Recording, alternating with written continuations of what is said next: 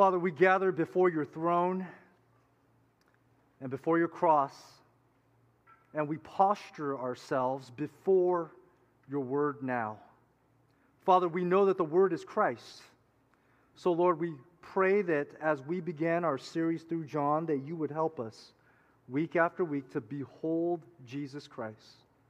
And that through beholding, the word would take shape and form in our lives, and the word would become flesh in and through us. Help us to do that now. In Jesus' name we pray. Amen.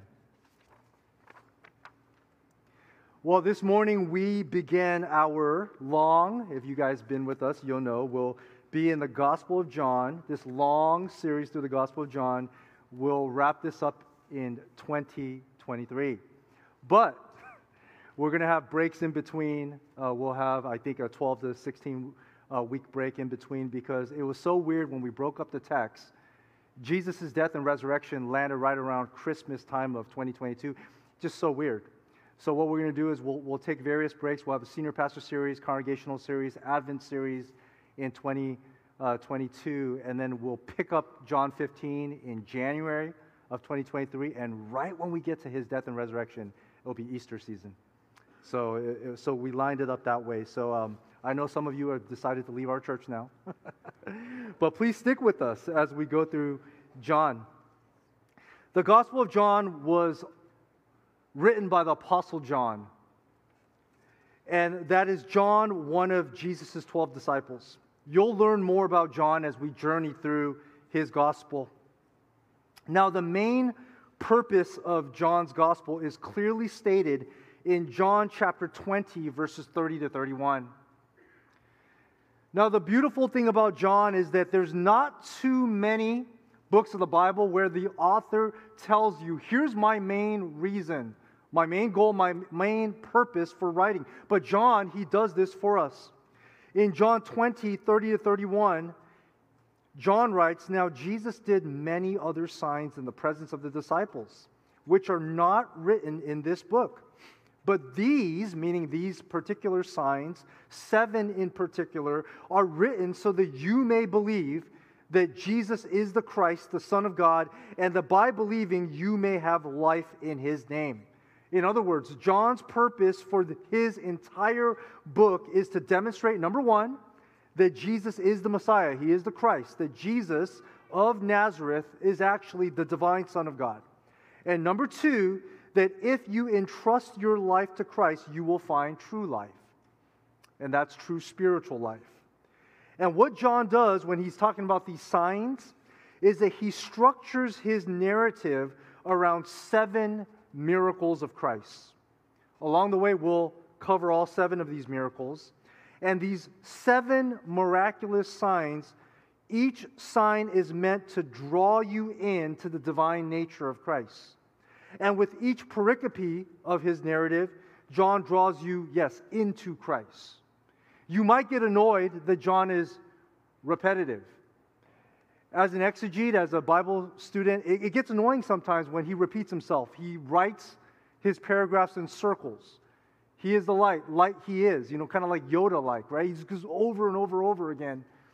But you'll realize that what he's trying to do is he's trying to draw you deep. He's trying to draw you into Christ. He wants you to understand. As one theologian puts it, and I paraphrase, John invites us to look again and again into the human face of Jesus of Nazareth until the awesome knowledge comes over us, wave upon terrifying wave.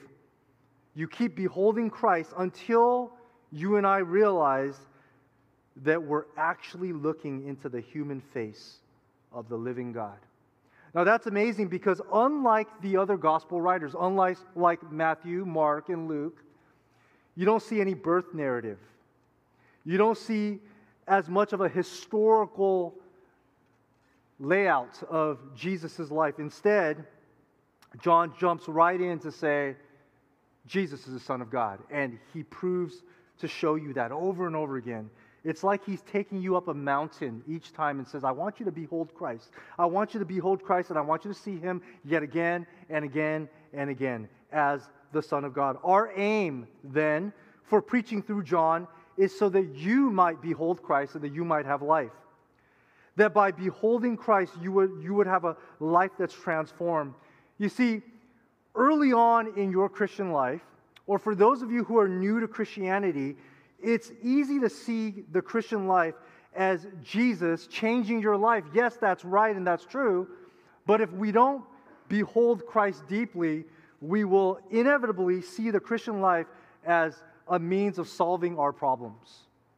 Especially here in the West, where, yeah, there are subtle forms of persecution and maybe more and more, but cancel culture aside, Christianity, it's easy to be a Christian. You can be a Christian in the United States and not lose your life. There are parts of the United States where there's so much cultural Christianity in the Bible Belt where you could just say you're a Christian and just go around and live and just do the Sunday attendance thing, and that would be your Christianity. So many times, the Christian life for many is simply a transaction. It's a transaction that conversion is this. You believe in a message. You believe that Jesus died and rose again, and that's it. It's just a transaction. And God willing, that when you die, you'll go to heaven and not hell, but you go on and live your life however you want. You add Jesus into your calendar, but when trials come in your life, that's when you pick up the phone and call Jesus. When it's convenient for you, you go to church. When the church offers programs for you and your family, you go to church. But when life gets hard, then Christianity doesn't really flow into your everyday life. You see, Christianity, the Christian life, is much more than conversion. It's much more than a transaction. Yes, God forgives us in exchange for our belief, but that's only one aspect of the gospel. Conversion, if you understand where John goes, and by chapter 3, he gets into it. He says, you must be born again. And being born again is not just a transaction. Being born again means you have an entire new life in Christ. So if you are new to Christianity or if you're seeking Christianity, then we want you to see through the Gospel of John that Jesus wants to change your life. He doesn't just want to fix your problems. He doesn't just want to be added to your schedule. He doesn't want you to just have a transaction. He wants to transform your entire life, and you won't like it. It's painful, okay? You need to die to yourself. But for those of you who are already Christians, then the Gospel of John challenges us that transformation means that the Word is not just knowledge. The Word became flesh. The Word must become flesh in us. That it's not just about changing your behavior, but Jesus wants to change your heart. And He wants you to go deeper and deeper and deeper into Him. So today we begin our journey through John. And I want to start us by looking at Genesis chapter 1. So if you have God's Word, you can turn there. I'll have it on the screen for you as well. The title of this morning's message and next week's is The Dawn of a New Genesis, part 1. Next week will be part 2. We're going to spend 2 weeks going through John chapter 1, verses 1 to 18. The Dawn of a New Genesis, part 1.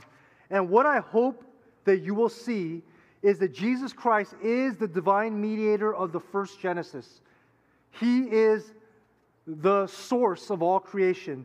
This same mediator of the first Genesis came to reveal Himself in human flesh in order to mediate a new Genesis. We're going to spend 2 weeks unpacking this. So let's look at Genesis 1.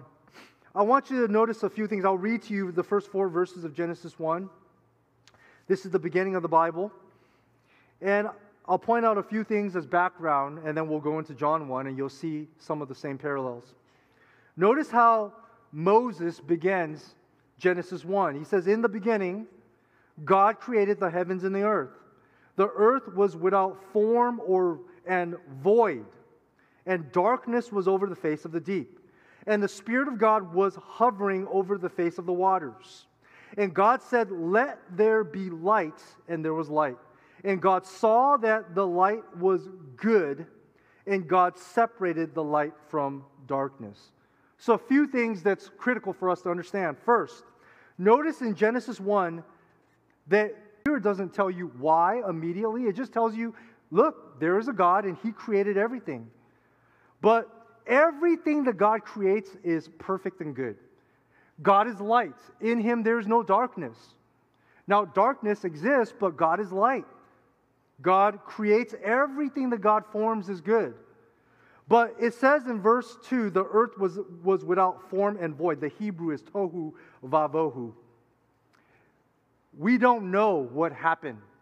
Okay, but formless is not like our God. Our God creates everything He breathes into there is form. This word form, formless, it's telling you that something exists. Something exists called the earth, and it's matter that's disorganized. Void can be translated as wasteland. So basically, it's this disorganized matter, and darkness is never of God, right? And so we don't know what happened, but it says the earth was there. He created the heavens and the earth, and the earth was without form and void, and darkness was over the face of the deep, and the deep refers to the waters. And the Spirit of God was hovering over the face of the waters. And so I contend, and I hope that you see this, as the first creation, we don't know how or why, the first creation was actually an act of redemption. And every single time God redeems, it's not through the Spirit, the Father plans, but it's through who? What's His name? What's His name? Jesus. So it makes sense that in the beginning was the Word was with God, and all things were created through the Word. Because if you're going to redeem, you need to go through Christ. He's always been Redeemer. He's always will be Redeemer and Mediator. So the first thing God says is that He sees this darkness and He wants to speak life. So before creating human beings, He says, let there be light. And there was light. And God saw that the light was good. And what did God have to do? He separated the light from the darkness. Because why? He's redeeming creatively. That's Genesis 1. He takes what is formless and void, and He takes it and He puts life into it. He gives it form. He gives it order. He takes the matter, puts it together, and He says, let there be light. If you understand Genesis 1, you'll understand John 1. Now take your Bibles and turn to John chapter 1. John chapter 1. In John chapter 1, John, working off of Genesis 1 as his background, he takes what was physical and he spiritualizes it, because you're going to see that all things that God creates are both physical and spiritual. So John answers the question of who is Jesus Christ with the backdrop of Genesis 1. And today we're going to see three realities about Jesus Christ, and next week we'll see another three. Three realities. Today we're going to see one, He is the revelation of God.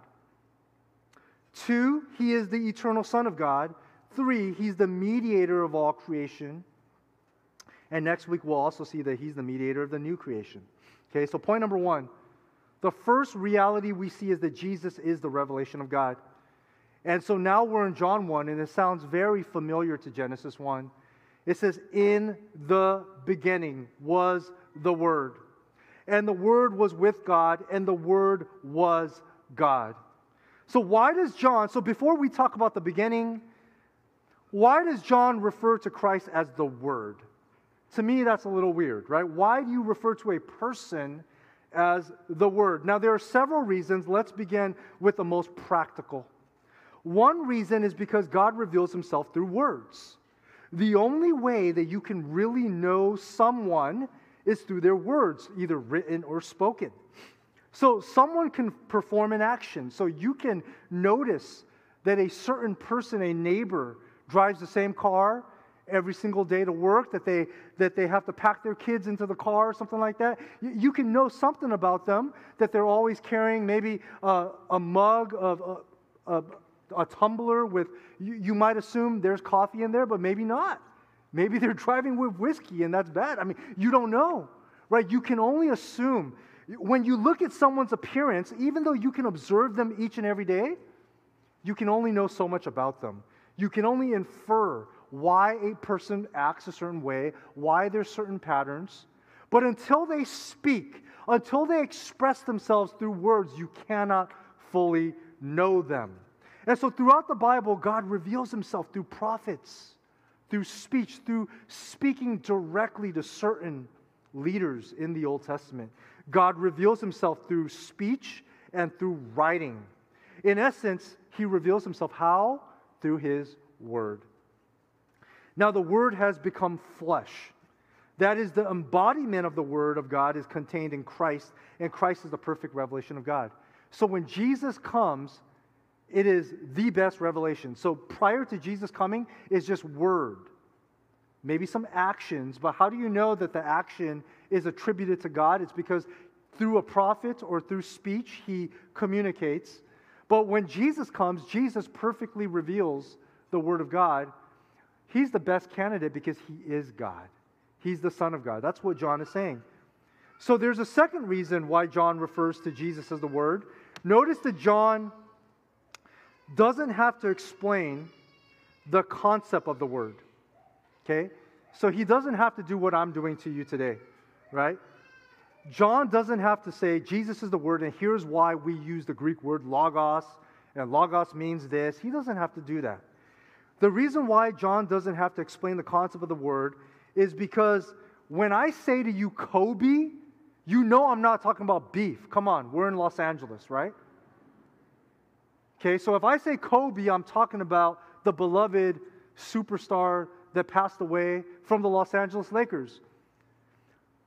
60 years from now, if someone says that, they might have to explain. I don't have to explain that. Okay? In the same way, the word logos was so familiar to John's audience. The Greek word logos was widely used in ancient times, and Greek philosophy used it in many ways to refer to self-existence. Different schools would say it's the internal idea or philosophical thought. I'm not going to get into all the nuances of how the Greeks used the word logos. You're already falling asleep. I don't want to further accelerate that. But what's most important is how Judaism understood the word logos.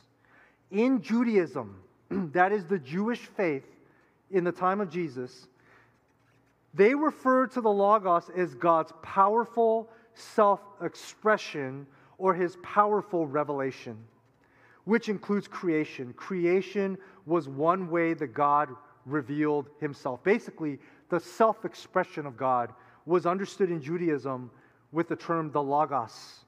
So here John, he is saying that Christ is the perfect self-expression of God because Christ is God. Christ is the source of all things internal and external. He's the source of all things physical and spiritual. All creation was made through him.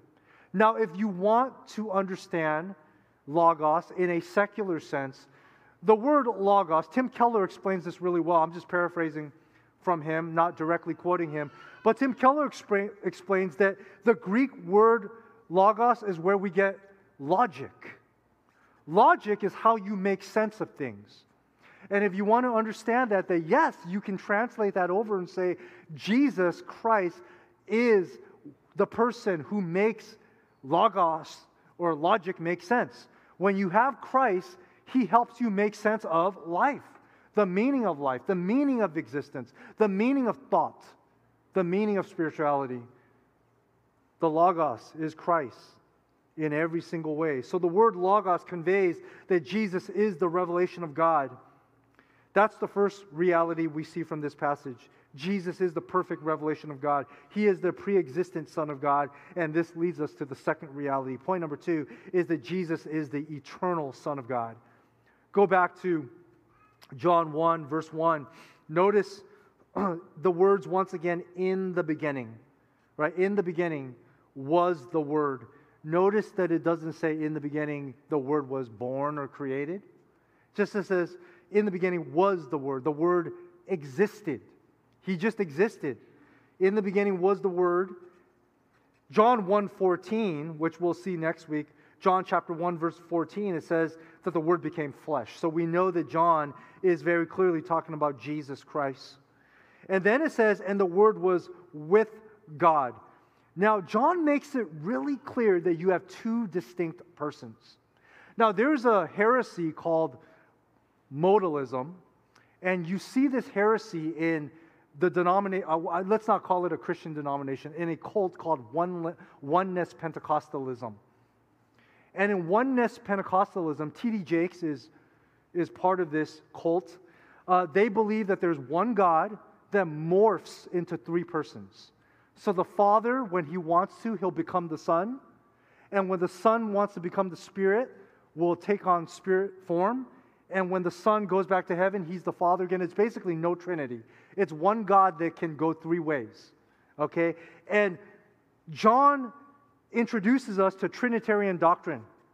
And he teaches us that this is not the case. If he simply said the Word was God, you can say Christ and the Father are the same. But he says the Word was with God. There are two distinct persons. There's Christ the Word, and there's God the Father. Now, just a side note, John does not introduce you to the Holy Spirit here, but in John chapters 14 to 16, he clearly teaches on the Holy Spirit. So in the book of John, you see the Father, the Son, and the Holy Spirit. Three persons, three distinct persons, one Godhead. Now, and then once again, just to make it clear that Christ is not subordinate to God, he says once again, in the beginning was the Word was with God, and it's very clear the Word was God, the deity of Christ. John 1, verse 18, it says, "No one has ever seen God, the only God, who is at the Father's side." You see that? Two people, right? The Father and the one who is at the Father's side. He has made Him known. Christ has made the Father known to us. So John's point is very clear. Jesus Christ is the eternal Son of God. It's October, but before you know it, the Reformation Day, things are going to come down. You guys call it Halloween.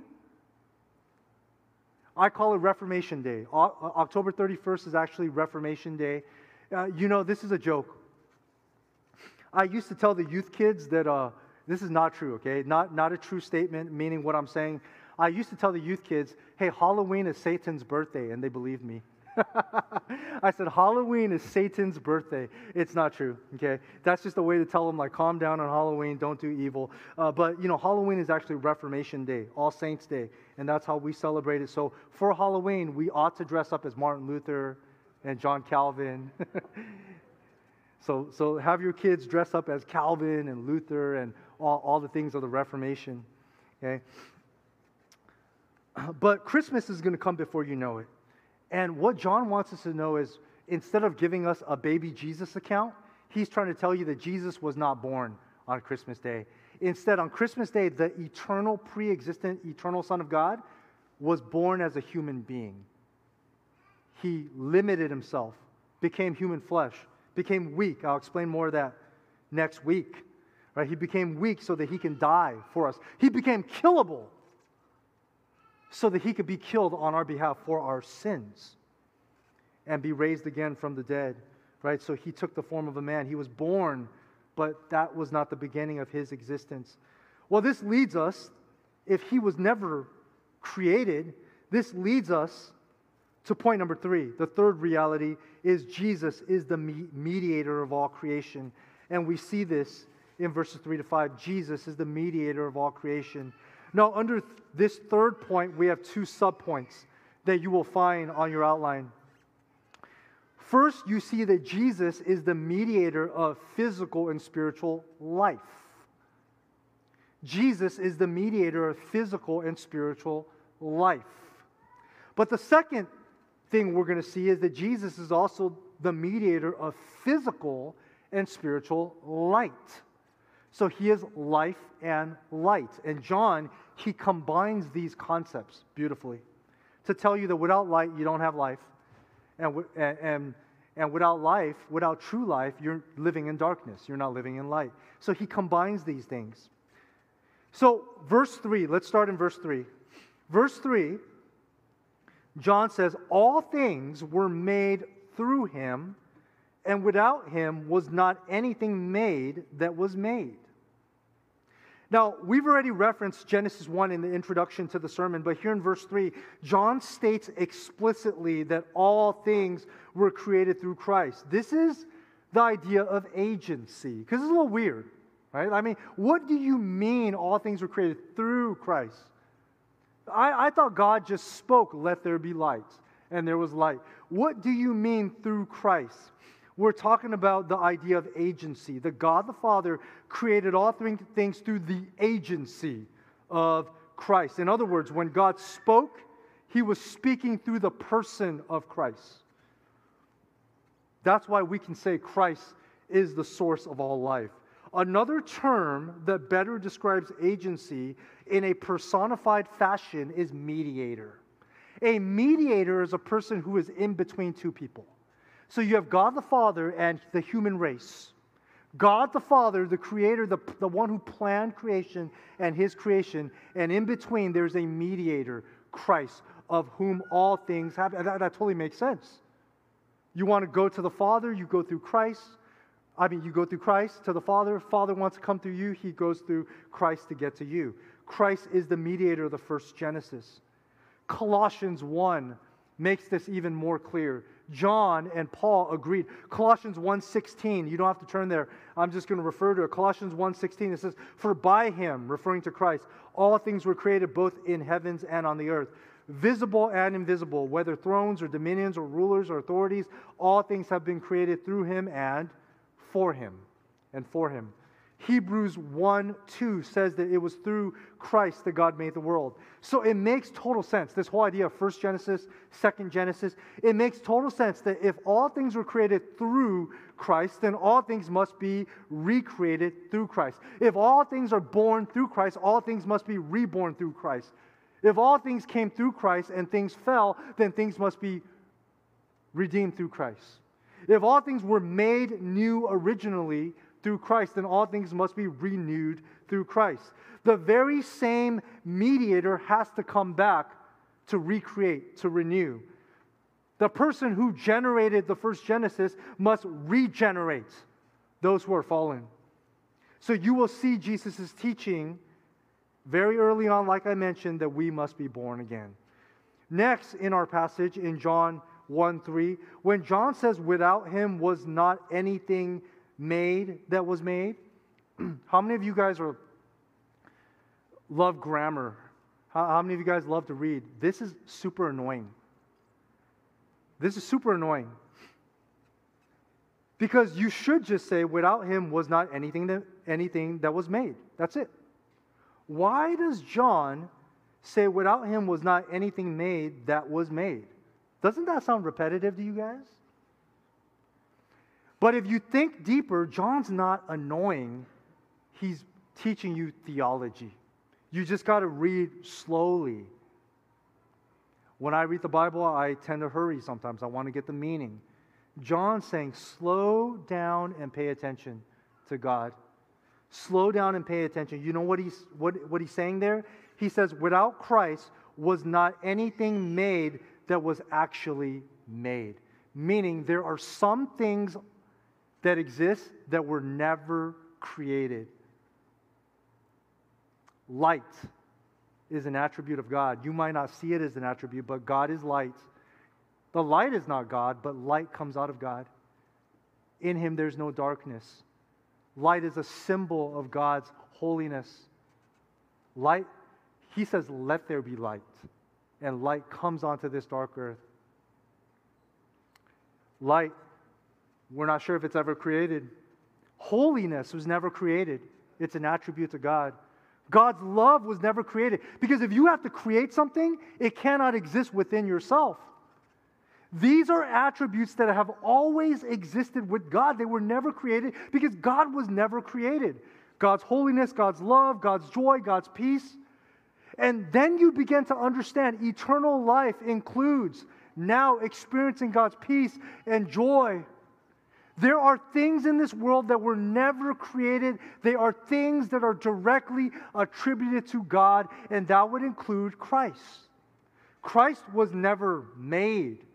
So, without Him was not anything made that was made. There are things in this world that were never made. They always existed with God, including true life. And so sometimes we think of life, we think of things that were just created. Life is biology. The Greek word bios, that's not the word that John uses. Throughout his gospel, he uses zoe. Some people name their children Zoe.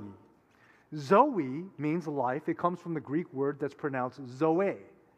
Zoe means life, and zoe is not bios. And so when it says in verse 4, when it says, in him was zoe, he says in him was life, not biological life that was generated, but life eternal, life that has always existed with God, that was never created. And if you're connected to this eternal God, you will have this life. This is the life that is in Christ. This is the life that comes through Christ. This is the life that Christ offers. John makes it clear. It is Zoe. It is the self-existent, self-generating, infinite life of Christ that he bestows upon us. We might call it spiritual life, because you can't kill spiritual life. Okay, John chapter 5, verse 26 says, for as the Father has life, Zoe, in himself, so he has granted the Son also to have life, Zoe, in himself. True life is not biological life, it's spiritual life. But here's another thing. Before biological life was ever generated, Christ existed. How did Christ exist? Prior to the first Christmas, Christ did not exist in human form, but he has always existed. Which means if life comes from him, then there's a spiritual life that has existed. So spiritual life has always existed.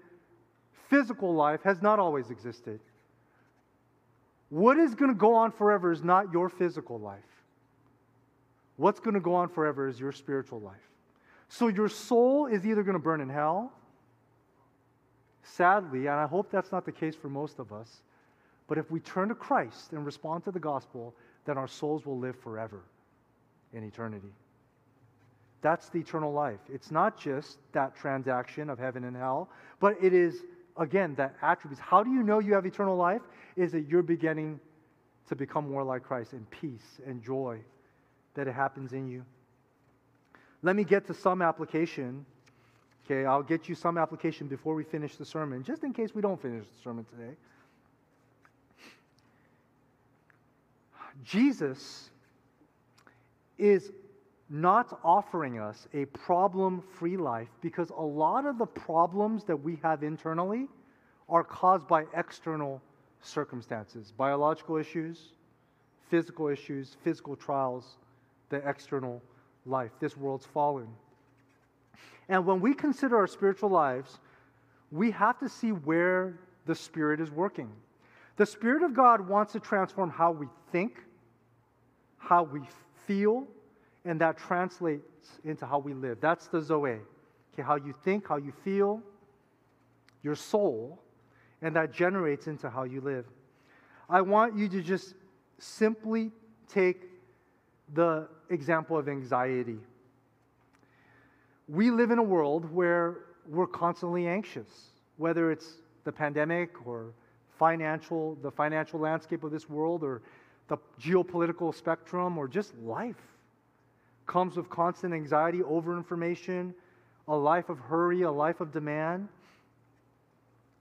Some of that is coupled in with fear, and of course there's always other vices like greed and things that enslave you to the fallen world and the kingdom of darkness. But let's just take anxiety. A lot of times our hearts can't help but to be filled with anxiety, and what Jesus offers us is not just heaven in the future, but peace and joy now, internally. But Jesus doesn't say, I'm going to give you peace by removing physical illness. He doesn't say, I'm going to give you peace by making sure that the world is peaceful. Right? Tell that to the persecuted church. Tell that to the Christians in Afghanistan. Instead, what he says is, I'm going to give you internal peace. Peace where you can flourish even if externally the world is falling apart. And so I once heard one leader put it this way. I was listening to a sermon, and I just paraphrase.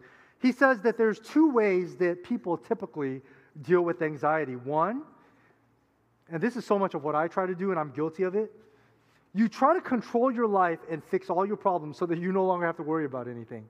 You know, kind of like the good life is just life as equilibrium. So as one problem comes out, just get rid of that problem. Another problem comes out, I got to get rid of this problem. I'm tired of problems. Let's set up systems and structures and make sure that we can prevent all problems from coming up. Now, there's wisdom in preventing problems. You should be wise. But try that.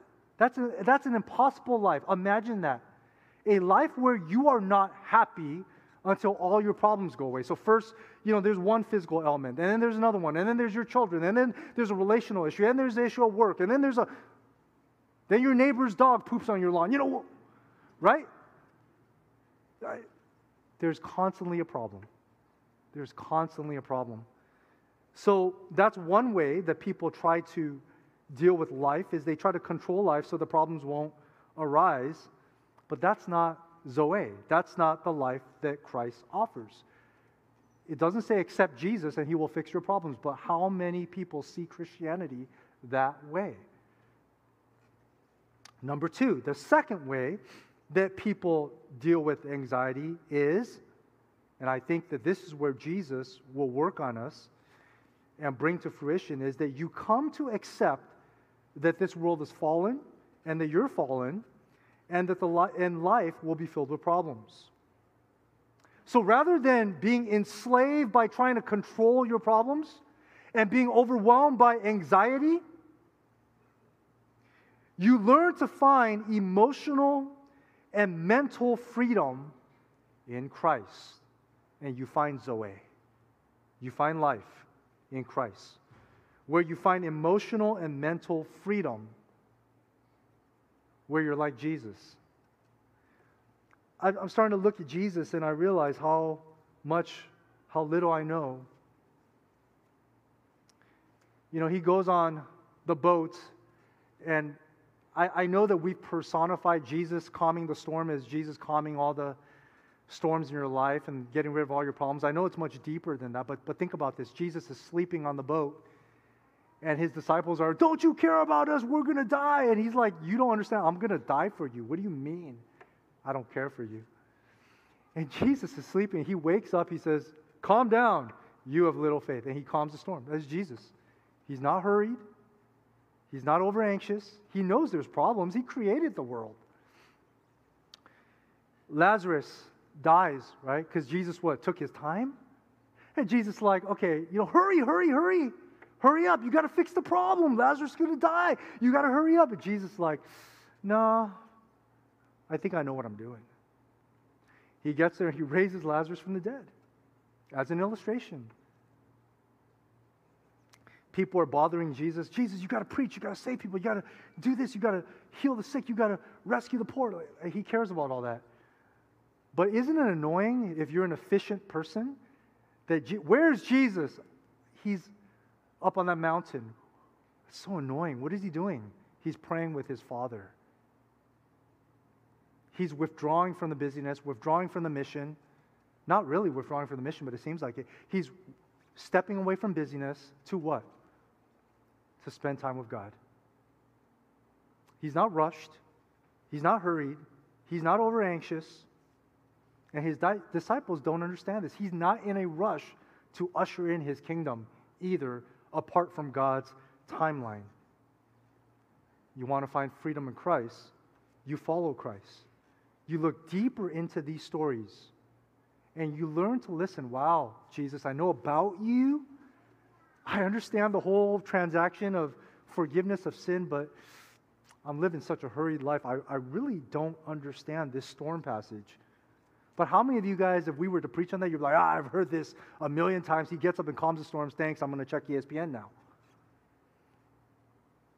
Because we fail to pay attention to God and go deeper, right?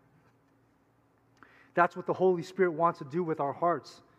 That rather than anxiety, He fills us. And actually, when you are deep into Christ and filled with the Spirit, you are actually in a much better disposition to tackle the problems of life. So that's where you begin to understand, I find my peace, I find my mental and emotional freedom in Christ and not having to deal with problems. And I'm okay with problems around me. I'm not ignorant to it, but now I'm going to try my best to tackle the problems peacefully, one at a time. But if I can't, I trust God and I know that He's good. And I realize that Jesus Christ is the way, the truth, and the life. Secondly, I want to speak to some of you who are much older and wiser. What I just said, that was for younger millennials and Gen Z, right? Anxiety is an all-time high. Mental illness is an all-time high. Emotional fortitude and stress is an all-time high. But those of you, especially those of you with immigrant grit, you know life is hard.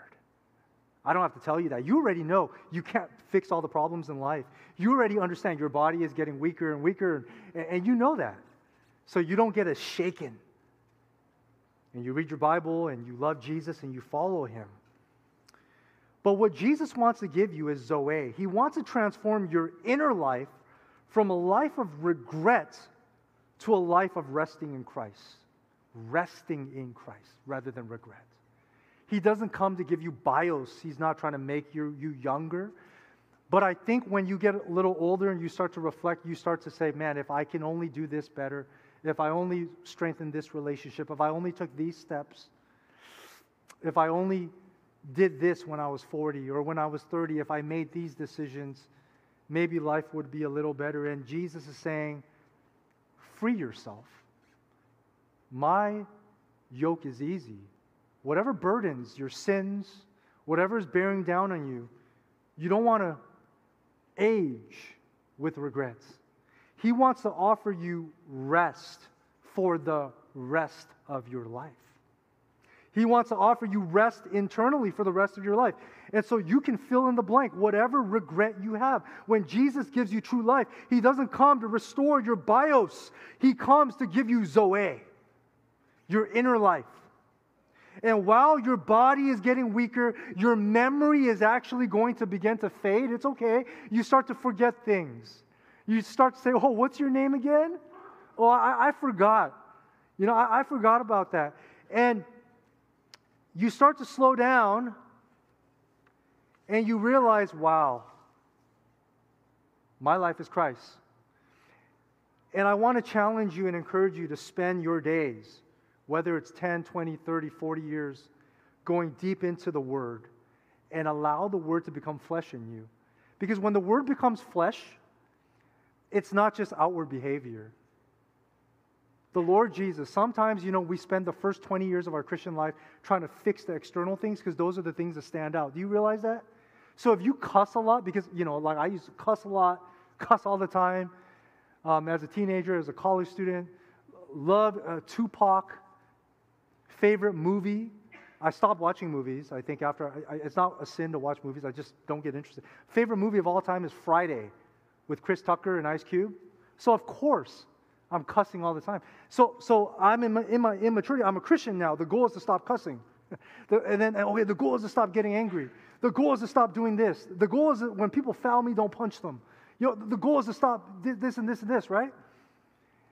And then you don't deal with the deeper issues, control, pride. And then, so then, 20 years into your Christian life, you start dealing with the roots. You have to reach 40 to 50 to realize, wow, there's some more stuff that Jesus wants to do. But it just makes sense that as you get older, God begins to say, hey, the Word has become flesh, but I want to work on this part of your heart. I want you to die in peace and joy. I want you to have contentment that this world cannot offer. I want you to finally realize that Christ in me is to live and to die is to gain. I want you to realize how you can find joy in the midst of bodily suffering and worldly suffering. That's what Christ wants to offer. I have to wrap this up here, so I'm going to save B for next week, okay? So in terms of Jesus being the mediator of all physical and spiritual light, we will save that for next week. But let me give you the big idea. Big idea of this morning's message for both sermons is Jesus Christ, the divine mediator of the first Genesis, revealed himself in human flesh to mediate a new Genesis. If you don't have Christ, I beg you to receive Christ this morning. And if you do have Christ, I beg you to believe that he's not done with you and he wants to continue to work on your heart starting now. Let me pray for us. Pray with me. Father, we come before your word. And Lord, we live in a world driven by anxiety. We live in a world where there's physical suffering, physical ailments. We live in a world of uncertainty. But you've given us your word in the person of Jesus Christ. And you've given us a clear explanation of who Christ is throughout 66 books of the Bible. Help us, Lord, to not just grow deep in the knowledge of biblical truth, but help us to grow deep in the capital W-O-R-D, the Word. Help us to grow deep in Christ. Lord, I do pray that if there's anybody in here who does not know you as their Lord and Savior, or even those who want to rededicate their lives to you, that you would do the efficacious work of redemption in their hearts now. Draw them to Jesus. It's in Jesus' name that we pray. Amen.